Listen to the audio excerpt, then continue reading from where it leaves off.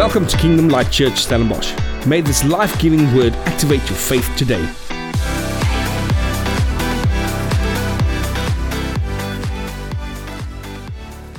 This morning, we're going to jump into a brand new sermon series. Now, last week we spoke about the Holy Spirit. It was Pentecost Sunday, and it was so amazing. But since we spoke about that Sunday, I just couldn't get off the topic of the Holy Spirit. I just love the Holy Spirit. I love the Holy Spirit. Love speaking about Him.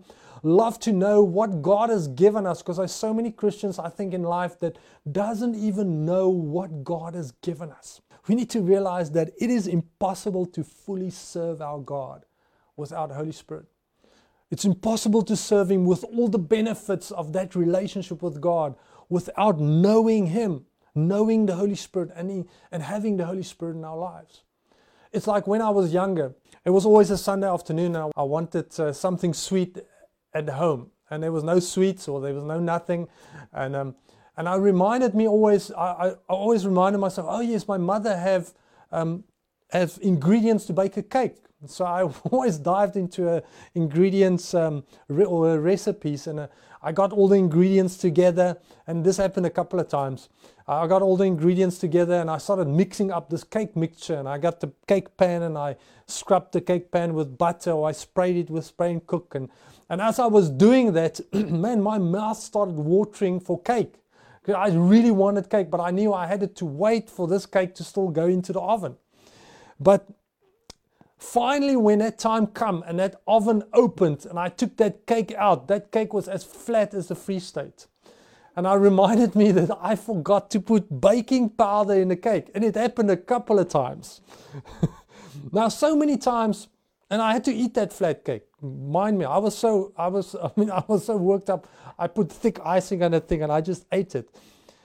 But it reminds me that there's so many Christians that go through life with a great Christian cake mix. We just mix everything. It's so amazing. But until life gets heated and the oven doors go open and we realize that there's never been substance in our lives and the cake never rose. It happened to me so many times. I realized that, why didn't the cake rise? I had a great mix as a Christian, yeah.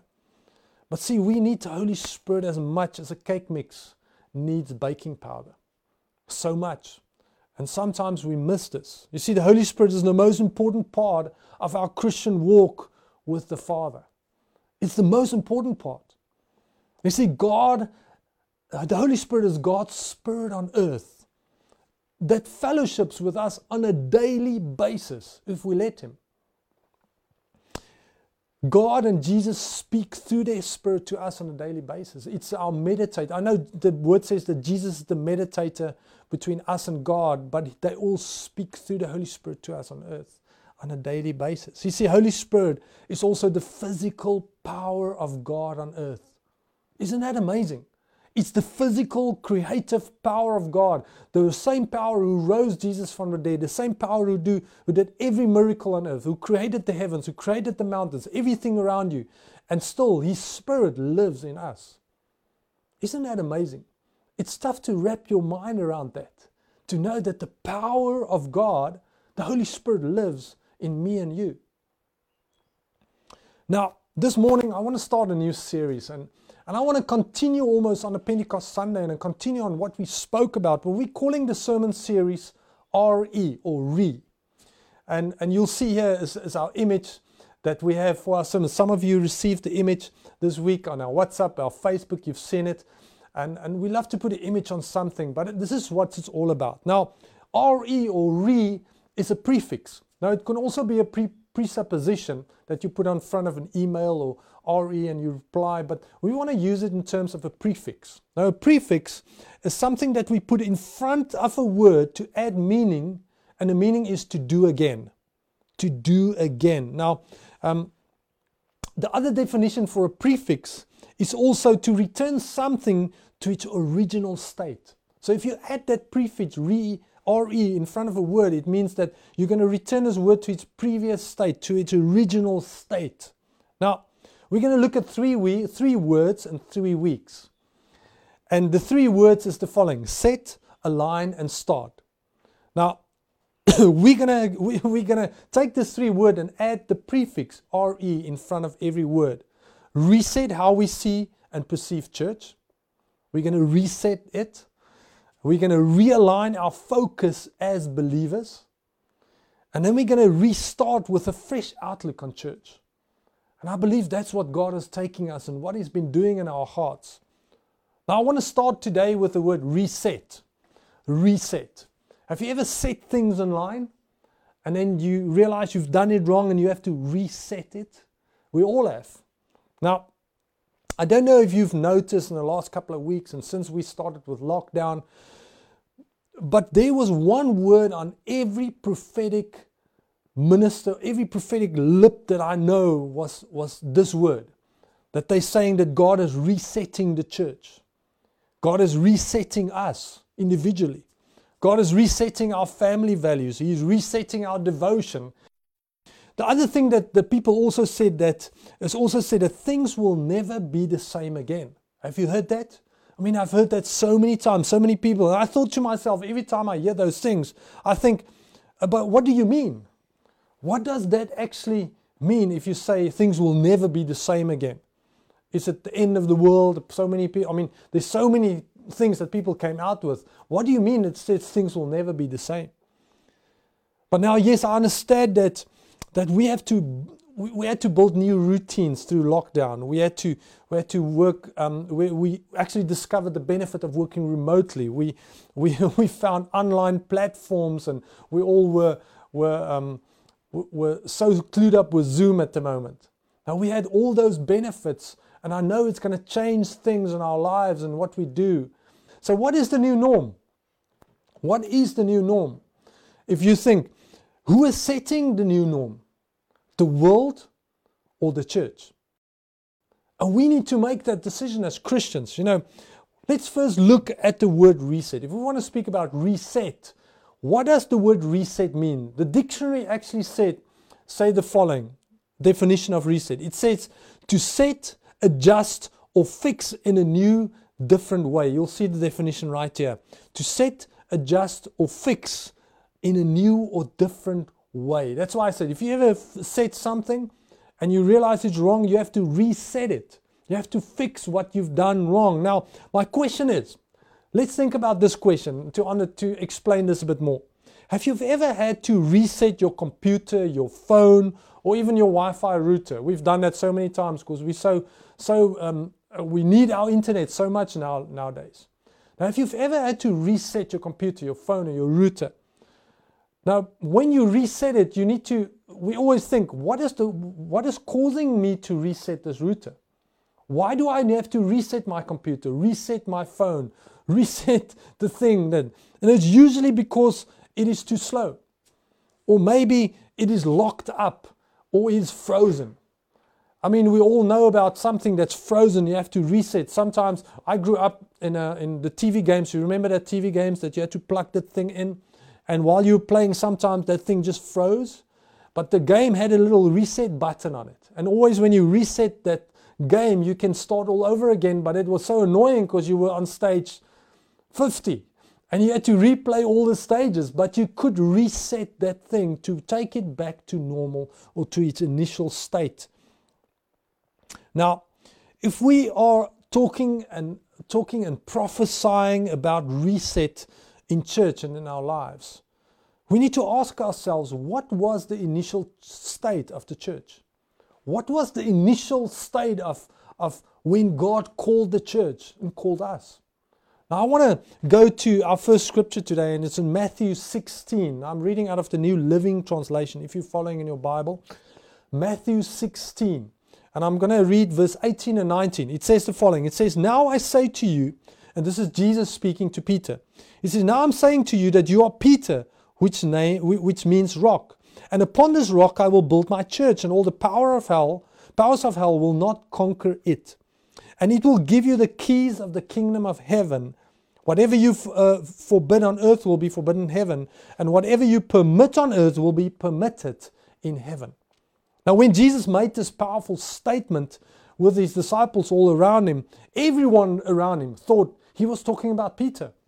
That Peter, you are the rock, and on you I will build my church. But if you go and look at the true scriptures, now when they translated all the Bibles, they put commas and things and extra definitions in the Bible through all the translations through all the years. But if you look at the context of the scripture, Jesus is actually talking about himself. You see what happened is Jesus asked Peter, "See, Peter, who am I?" And Peter answered him and said, "You are the son of the living God." And Jesus said to him, "Flesh and bone did not reveal it to you, but my God in heaven." And I say, Jesus said, "You said who I am. Let me tell you who you are. You are Peter, and your name means rock. But on this rock, Jesus, I will build my church." Now, Psalm 118 verse 22. It was a word prophesied by the psalm writer. It says the following. It's also in the New Living Translation. It says, "The stone that the builders rejected has now become the cornerstone." Has now become the cornerstone. Now, if you look at the scripture, it sounds familiar. We've all heard this.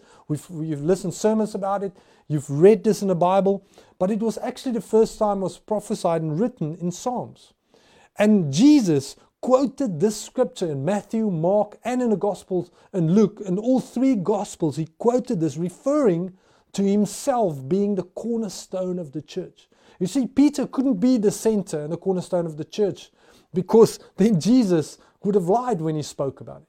Because Jesus knew he was the cornerstone. He was the center of the church that was on its brink to be birthed.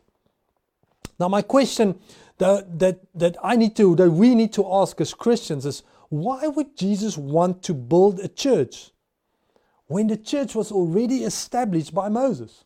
There was already a church. Jesus preached in the church. I mean, we all know the church. It was Jesus' custom to go to church, to go to the temple. So why would he want to build a new church? Now, the answer is quite simple.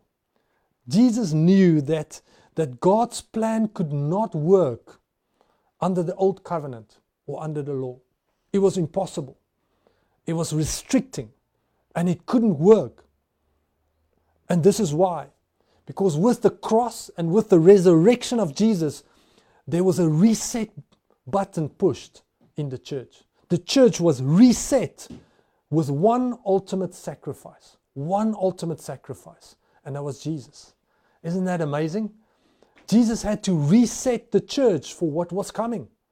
He had to rebirth, reset, and realign this church and restart this church for what was to come and what we are living in today. Now, this reset moment turned the church from a law-driven church to a grace-driven church, from law to grace. It took the church from passive to active and advancing. Isn't that amazing? See, we have an advancing church. We don't have a passive church. We have an advancing, active, alive church. I mean, I don't know if you've ever felt passive in your Christian faith. You experience the Holy Spirit, you can never feel passive. And we'll see later on why. And then thirdly, Jesus, when he pushed that reset button with the cross and resurrection, it took us from a religiously led to a spirit-led church. Let me say that again. It took us from a religiously led to a spirit-led church. Isn't that amazing? Now, when the disciples sat in that inner room waiting for the Holy Spirit to be poured out, I don't think they knew what was coming, to be honest. I don't think they had a clue or an idea what was coming. It's almost like us, sitting on the 28th of February this year. We had no clue what would come within a month from then. We would sit in our houses in lockdown. That's the same with them. Now, I want to pick this sermon up from the moment when the Holy Spirit was poured out. That powerful moment where flames came and sat on their shoulders, and they started speaking in tongues, and they ran out in the streets, and it was a commotion. It was revival. Now I want to pick it up there, right at that moment when the new church was birthed. Because that was in the moment when the Holy Spirit was poured out, and people started being Spirit-led and not led by religious law that was not beneficial to them. It was only religious. Now, all of the 120 disciples in it were filled with the Spirit in one moment. They were powerfully filled with the Spirit in that moment. Now they ran into the street and they started speaking in tongues, and the word says that people from all around the world was in Jerusalem at that stage, and they all heard, hey, somebody's speaking my language. And there was a commotion. And in that moment, Peter realized this is a moment, and by the power of the Spirit, he stood up and he preached a sermon. Now this was not just any sermon. This was probably one of the most successful sermons ever preached, because 3,000 people came to Christ in one moment. In one moment. Now, if we look at that sermon, he wasn't sharing new revelations. He wasn't sharing new amazing things that the people never heard. He was quoting scripture that people knew. And he was stated that Jesus was the resurrected Messiah. That's what he did. And he was speaking to people, and I want you to remind this. He was speaking to people who was in the crowd who yelled that Jesus needed to be crucified. This was the crowd, the mob that had Jesus crucified. This was not any other crowd. This was the crowd in Jerusalem. Now, what was different? What was different in this moment? And let's read Acts 2, verse 37 to 41. Acts 2, verse 37 to 41. You can follow with me as I go along. Yeah. It says the following, and the first few words says it exactly. Acts 2, 37 to 41. It says, Peter's words pierced their hearts. Isn't that amazing? His words pierced their hearts. And they said to him and to the other apostles, brothers, what should we do? What should we do?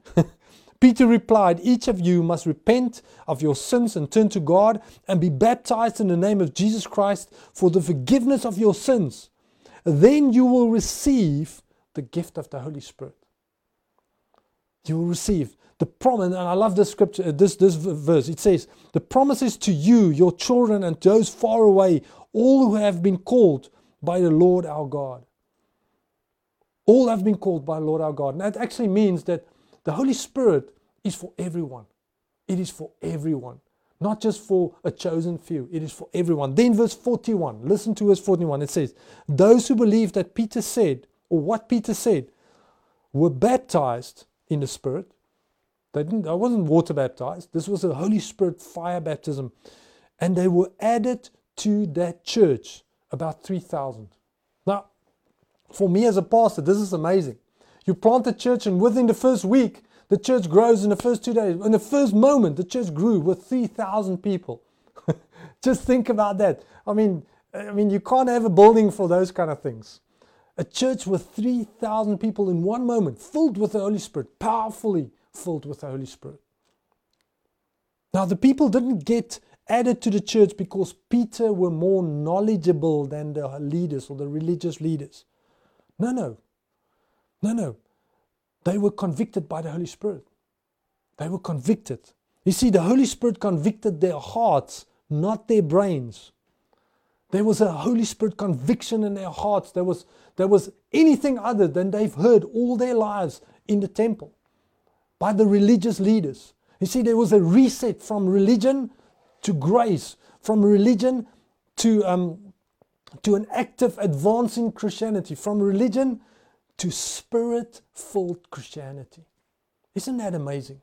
That's the kind of reset we need. Now, law turned to grace, passive turned to active, religion turned to Spirit leading. I love that. And that was how the church started. That was exactly how it started, with a powerful, Spirit-filled moment, with the boldness of men and women who spoke without any fear. Now see, that's God's focus, and I believe that's God's focus with us when He says, I want to reset you. I want to reset the church. I want to reset your devotion. I want to reset your family values. I want to reset, whatever you can fill in there. God wants us to come back to being Spirit-led when we go into our family values, when we do church, when we do our devotion. It's a Spirit-led focus. Now, let's go on. After this amazing moment in Acts 2, when Holy Spirit was poured out, this amazing, it must have been a commotion in Jerusalem. We go to Acts 3. just the next chapter. And this was about 1 or 2 days after the Holy Spirit was powerfully poured out into Jerusalem. With 3,000, first 120, then the 3,000. And then let's pick it up. And I want to take something out where we fit in as a church for today. Now in Acts 3 verse 1 to 10, there's 10 scriptures. I'm going to read the 10 scriptures. You can follow with me. And I'm going to speak about it for a little bit. Are you ready? So Acts 3 verse 1 to 10, I'm speaking out of the New Living Translation. It says the following, verse 1. Peter and John went to the temple one afternoon to take part in a 3 o'clock prayer service. Now, as they approached, verse 2, as they approached the temple, a man lame from birth was being carried in. Each day he was put aside the temple gate, the one called the Beautiful Gate, so he could beg from the people going into the temple. Now when he saw Peter, verse 3, when he saw Peter and John about to enter, he asked for some money, like a lame beggar usually do. Verse 4, Peter and John looked at him intently. I want you to remember that. They looked at him intently. And Peter said, look at us. Verse 5, the lame man looked at them eagerly, expecting some money. Then verse 6, but Peter said, I do not have any silver or gold, but I'll give you what I have. In the name of Jesus Christ in Nazarene, in the name of Jesus Christ the Nazarene, get up and walk.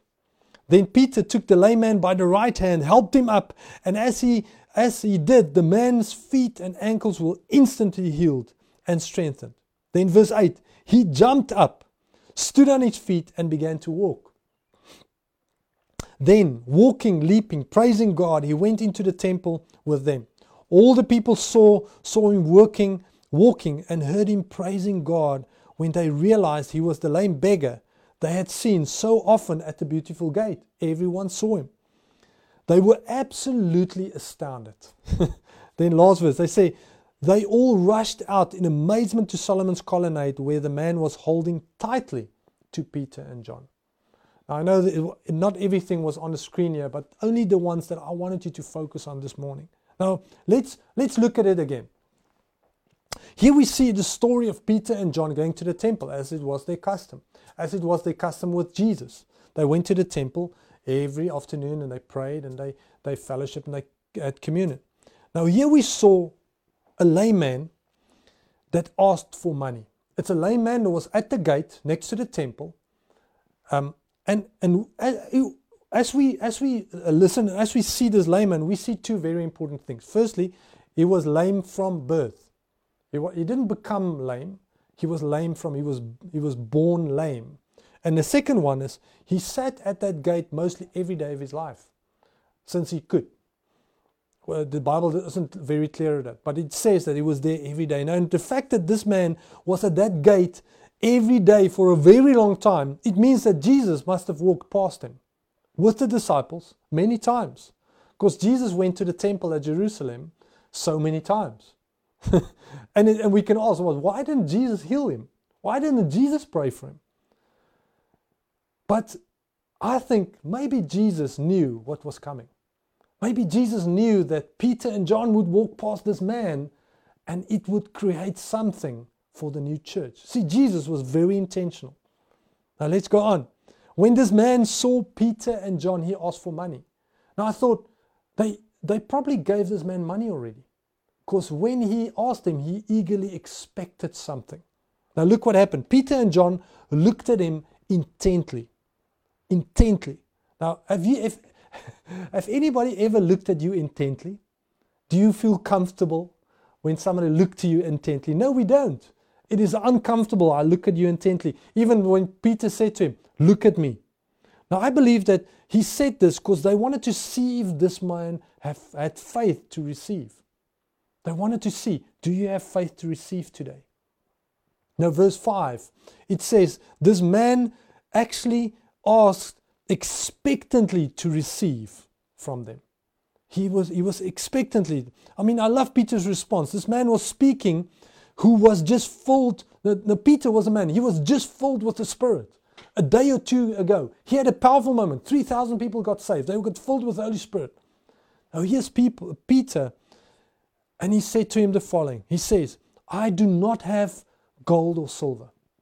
I can't give you what you want, but I will give you what I have. I will give you what I have. I want you to catch this. I will give you what I have. You see, Peter didn't ask God to heal this man. He just healed him because he had something different than he had before. There was something different in his life. He was empowered by the Spirit to tell to the lame man, stand up and walk, exactly as Jesus did. Now, Peter, isn't that amazing? You see, this wasn't Peter's power. It wasn't Peter's power. It was God's power. But it was through Peter's authority. The authority that Jesus paid for. The authority that God gave him.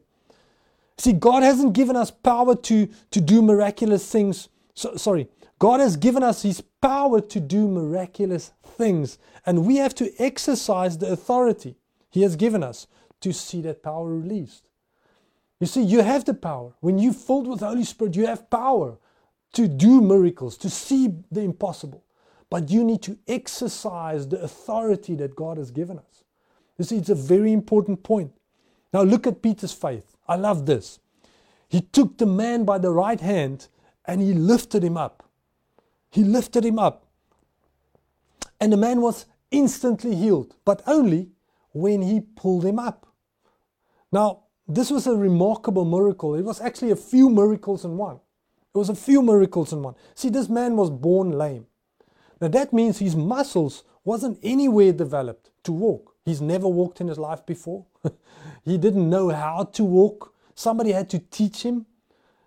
But as Peter grabbed his hand, the Bible says the man jumped up and he started walking.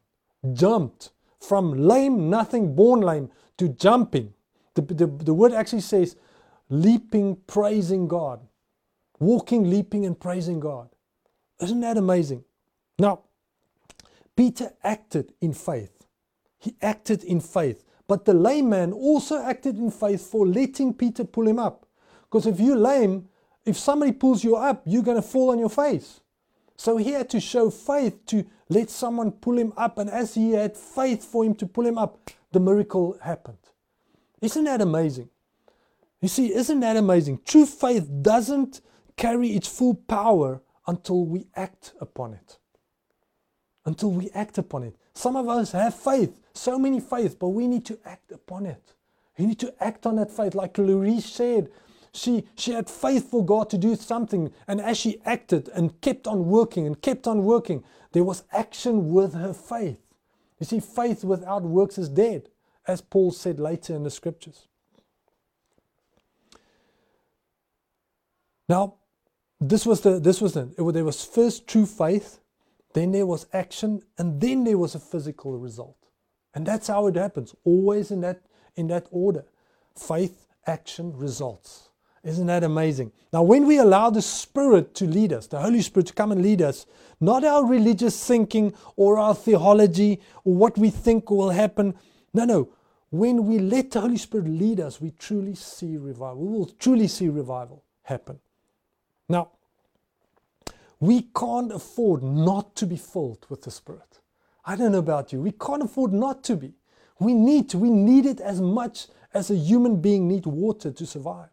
We need the Spirit for our spiritual walk to be the man and the woman that God has called us to become. I believe if God is taking the church through a reset, if He is taking you or me through a reset, or our family or whatever, then He is taking us back to its initial state of church. He's taking us back to that. Because it says when you reset something, it's taking it back to its initial state, the way it was. Now, true power and the true purpose for us as a church is exactly that. It is its initial state to receive and to release the power of God. That's what we were called to do. To receive and to release the power of God. Now, I know the church has advanced and grown so much since the disciples' time. I mean, we can't go and live like the disciples have lived. I mean, we can, with one click of a Facebook button, I can reach the world like we're doing right now. And that is where the church has advanced to. But our initial goal for being a Christian and for the church that Jesus has planted and birthed is to be Spirit-led.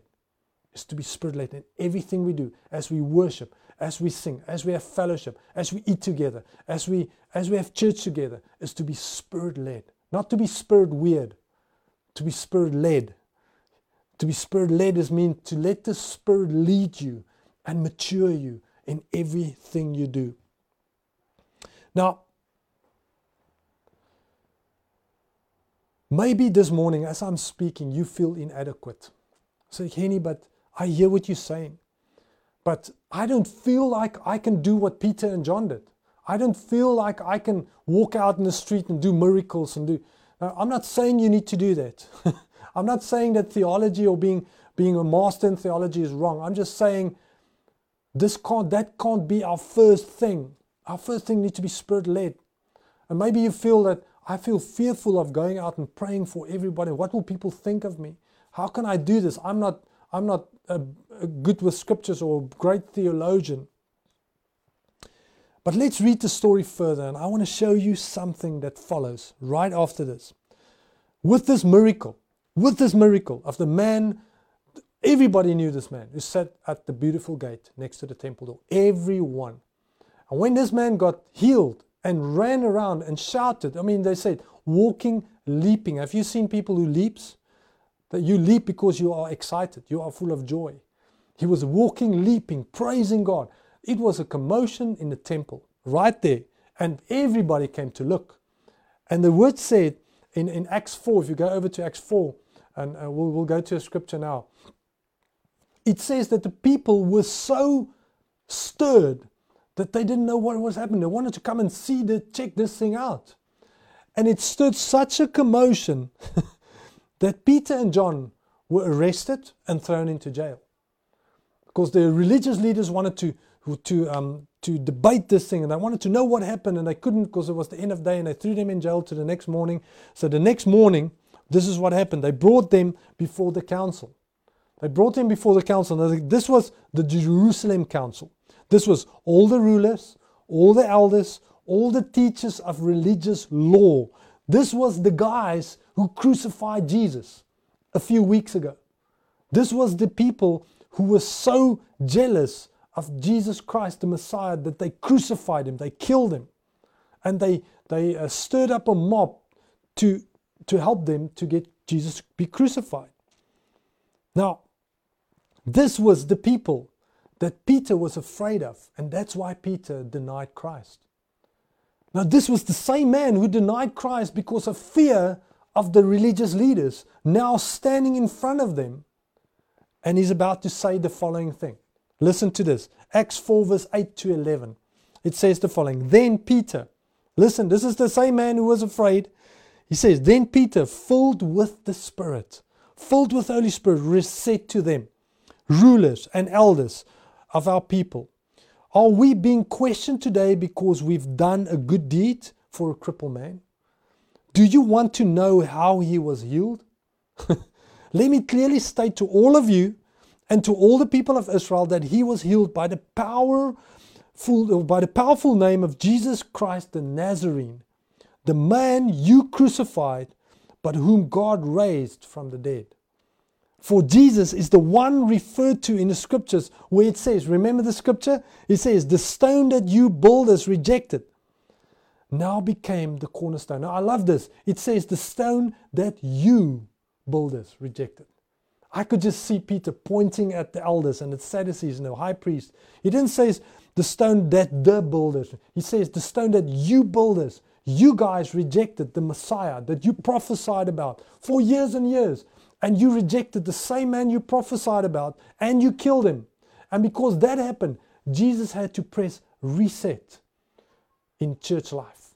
He had to rebirth the church that you know as elders and as rulers and as high priests. Isn't that powerful? Peter in front of every Jewish leader, every Jewish leader and high priest, he proclaimed that Jesus has reset the church. Right there. He said, you have rejected the Messiah, and therefore the Messiah had to reset and relaunch the church that is not religiously led, but that will be Spirit-led, without the law, but with grace. See, he confirmed that because the law and religion have rejected the very Messiah they prophesied about, he empowered every believer, like Peter and John, to be Spirit-led. But what I love from this story the most, if you feel inadequate, or you maybe feel like I feel so many days in my life, listen to the elders and the religious leaders. Listen to their response in verse 13. Acts 4 verse 13. They say, the men after Peter spoke to them. The members of the council were amazed when they saw the boldness of Peter and John. For they could see that they were ordinary men with no special training.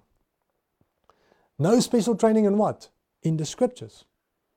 So these men, the religious law, the best that the Jewish religion had in Jerusalem, were meeting. And they were shocked by Peter and John that they were ordinary men and they had no special training in the scriptures. Yet there was so much power that came through their lives. That a man that was lame, that all of them knew, and probably have given some alms to or money to. Peter and John walked by and said, I'll give you what God has given me. Stand up and walk. And a mighty miracle happened.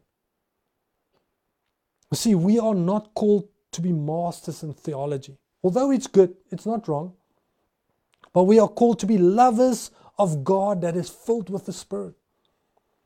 Filled and empowered with the Spirit. That is our initial intent and our purpose. Nothing else. Our initial intent is to be passionate for God, love the people, and to be filled to the overflow of His Spirit. I want to encourage us all today that God has called us, everyone, all of us, every one of us. Like Peter said, this Spirit is not just for me, but it's for me, for you, for your children, for everyone. The Spirit is for all of us. But it is for us to walk in the power and the fullness of the Spirit. That is our initial purpose. That's the initial purpose of the church. To not be a passive church, but to be an active church. To be a church not driven by law, but driven by grace into people's lives. So that people don't feel guilty, but they feel free because of what Jesus done for them. And through our lives, we need to release grace. We need to release an active response and advance in God's church. Like people have been given food and been giving relief to people all over. But also we are called to not get stuck at religious things, but move on to be Spirit-led. To be Spirit-led in everything we do. Now I want to close with this. Peter and John was ordinary fishermen. They were ordinary fishermen. And maybe you say, Bahini, but these guys, they walked with Jesus for 3 years. They were discipled by Jesus. I'm not discipled. What am I doing? It doesn't matter. Because the Spirit comes and fill you and empower you and give you the boldness to take the word. If you read Acts 2 and you read that moment when Holy Spirit was poured out, it says they were filled with the power and boldness to be evangelists, to evangelize and to speak. Now, it doesn't mean that all of us need to be super evangelists and go all out into the world, but it means that God has given us boldness to live a powerful life. Boldness to speak when we don't feel we can say anything. I can tell you, if I can keep you busy today by just saying that I had to walk into meetings in 18 to 20 years of ministry. I had to walk into meetings where a mic was put in my hands, not prepared, not even knew that I had to speak. And when I started speaking, God started moving, and it was some of the most powerful meetings in my life without preparing. Why? Because I'm empowered by a Spirit. Sometimes I wanted to ask him, I know, just make sure you record this sermon because I want to listen to this afterwards. That's how much the Holy Spirit works through us. So I want to encourage you never to doubt the Holy Spirit's work through your life. Never doubt what God can do through your life, through the 1 or 2 or 3 or thousands of people that you know. Because God is about to release His Spirit again and again and again. And every day when you wake up and you invite the Holy Spirit again to come in fellowship and have communion with you, it confirms the power of God in our lives. And there's so many days that I open my Bible and I sit there and I'm tired. I don't feel like reading my Bible. I don't experience the Holy Spirit. But I know that He is in my life. I know that He is present all the time, every time in my life. No matter if I feel like it or not. See, God is not a God of emotion. He's a God of spirit. And through spirit, He speaks to spirit. And therefore, I would like Romans 8 says, we need to activate our spirit to come alive every day. We can't walk according to the flesh, but to the Spirit. And although our flesh is weak, we can activate our spirit to do extraordinary things. And maybe you, in a moment today, that you says, Henny, but I need a reset. I need a reset in my life. I need a reset in my belief. I need a reset in my marriage. I need a reset in my relationships. I need a reset in my family. I need a reset in my job, in my business. I need a reset. I need you, Lord God, to take it to its initial state of what you've called it to be. Maybe your marriage is not in a good place and you need that marriage to get to that place where you fell in love again. God can do that. Maybe your relationship with your children is not where it's supposed to be. And you've almost felt like you've lost connection with them and they're out of the house, and you're trusting God for that connection to be rekindled. Maybe you feel that your devotional place is not in the place it needs to be and you want to experience more of the Holy Spirit. There's so many examples I can use this morning, but I want to pray with you this morning. I want to invite you to open your heart this morning for the Holy Spirit to come and minister to you. No matter what you've done in your life, what you feel inadequate or adequate, God can do so much through your life. And He will. God is going to do amazing things still through your life. Some of you are going to write songs that's going to change nations. Some of you is going to disciple men or women that's going to reach thousands. Some of you are going to start businesses that's going to change the way we see business. We just need to trust God to be Spirit-led and not be held up by religious thinking and waiting passively for God to do things when He's calling us to stand up actively. Like Peter grabbing that layman and pulling him up. God wants that kind of faith this morning. I want to pray with you this morning. Maybe you can close your eyes. Maybe you can hold hands. But if you're trusting God to bring a reset in your life today, not even in the church or in your business, whatever place you need God to do a reset, I want you to stretch your hand to the camera this morning or to the screen or whatever you're looking for while you're holding a hand of someone or holding your other hand on your heart. And I'm trusting the Holy Spirit today to touch you, to touch your life, to fill you up anew, to come and encourage you this morning where you feel discouraged. So let's pray together. Father, I pray this morning. Holy Spirit, you're not a respecter of space or person. You are there exactly where you want us to be. We invite you into every room, every place this people are watching this live feed right now. And I command your Spirit to come and press the reset button right now. In that life, in that devotion, in that family, in that business, in that marriage right now, in Jesus' name. Father, you are not a God who can do some things and other things you're still wondering. You are the God of the impossible. You can do anything and everything. We trust you. So Lord, we put our faith out today. And I know that as we put our faith out right now, as you're putting your faith out, as you're trusting God to do a miracle in your life, now you need to start expecting. So Father, we expect, like the lame man expected a miracle. He expected something from Peter and John. Lord, we expect you to do great things in our lives. Lord, I pray that you give us situations or opportunities this week to speak about you, to make an impact in others' lives just by a smile or love or something we give or whatever you tell us to do. And Father, I thank you, Holy Spirit, to come and show us your goodness and show us that you've brought us back to that initial state to be Spirit-led. Father, I pray that you will fill everyone who's watching this live stream today. Fill them with your Spirit. Fill them with your goodness. Fill them with a life that is guilt-free and where we stand up in freedom in you. I pray for every marriage, every relationship between mother and child and father and child, every business. In Jesus' name. Father, I even pray for every person listening to this live stream that they're trusting you for a miracle. And I pray that you touch their bodies right now.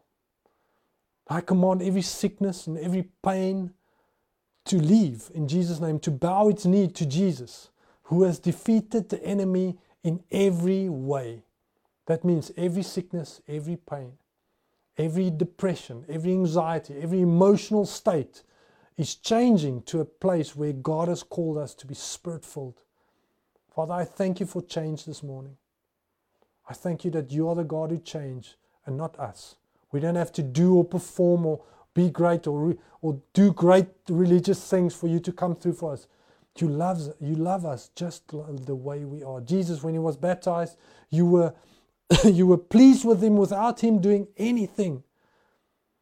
And therefore you are pleased with us without us doing anything, by just accepting you this morning. So Father, come and change everything this morning. And we pray everything now in Jesus' name. Thank you for listening to our weekly sermon. For more detail, visit www.klcstellenbosch.co.za.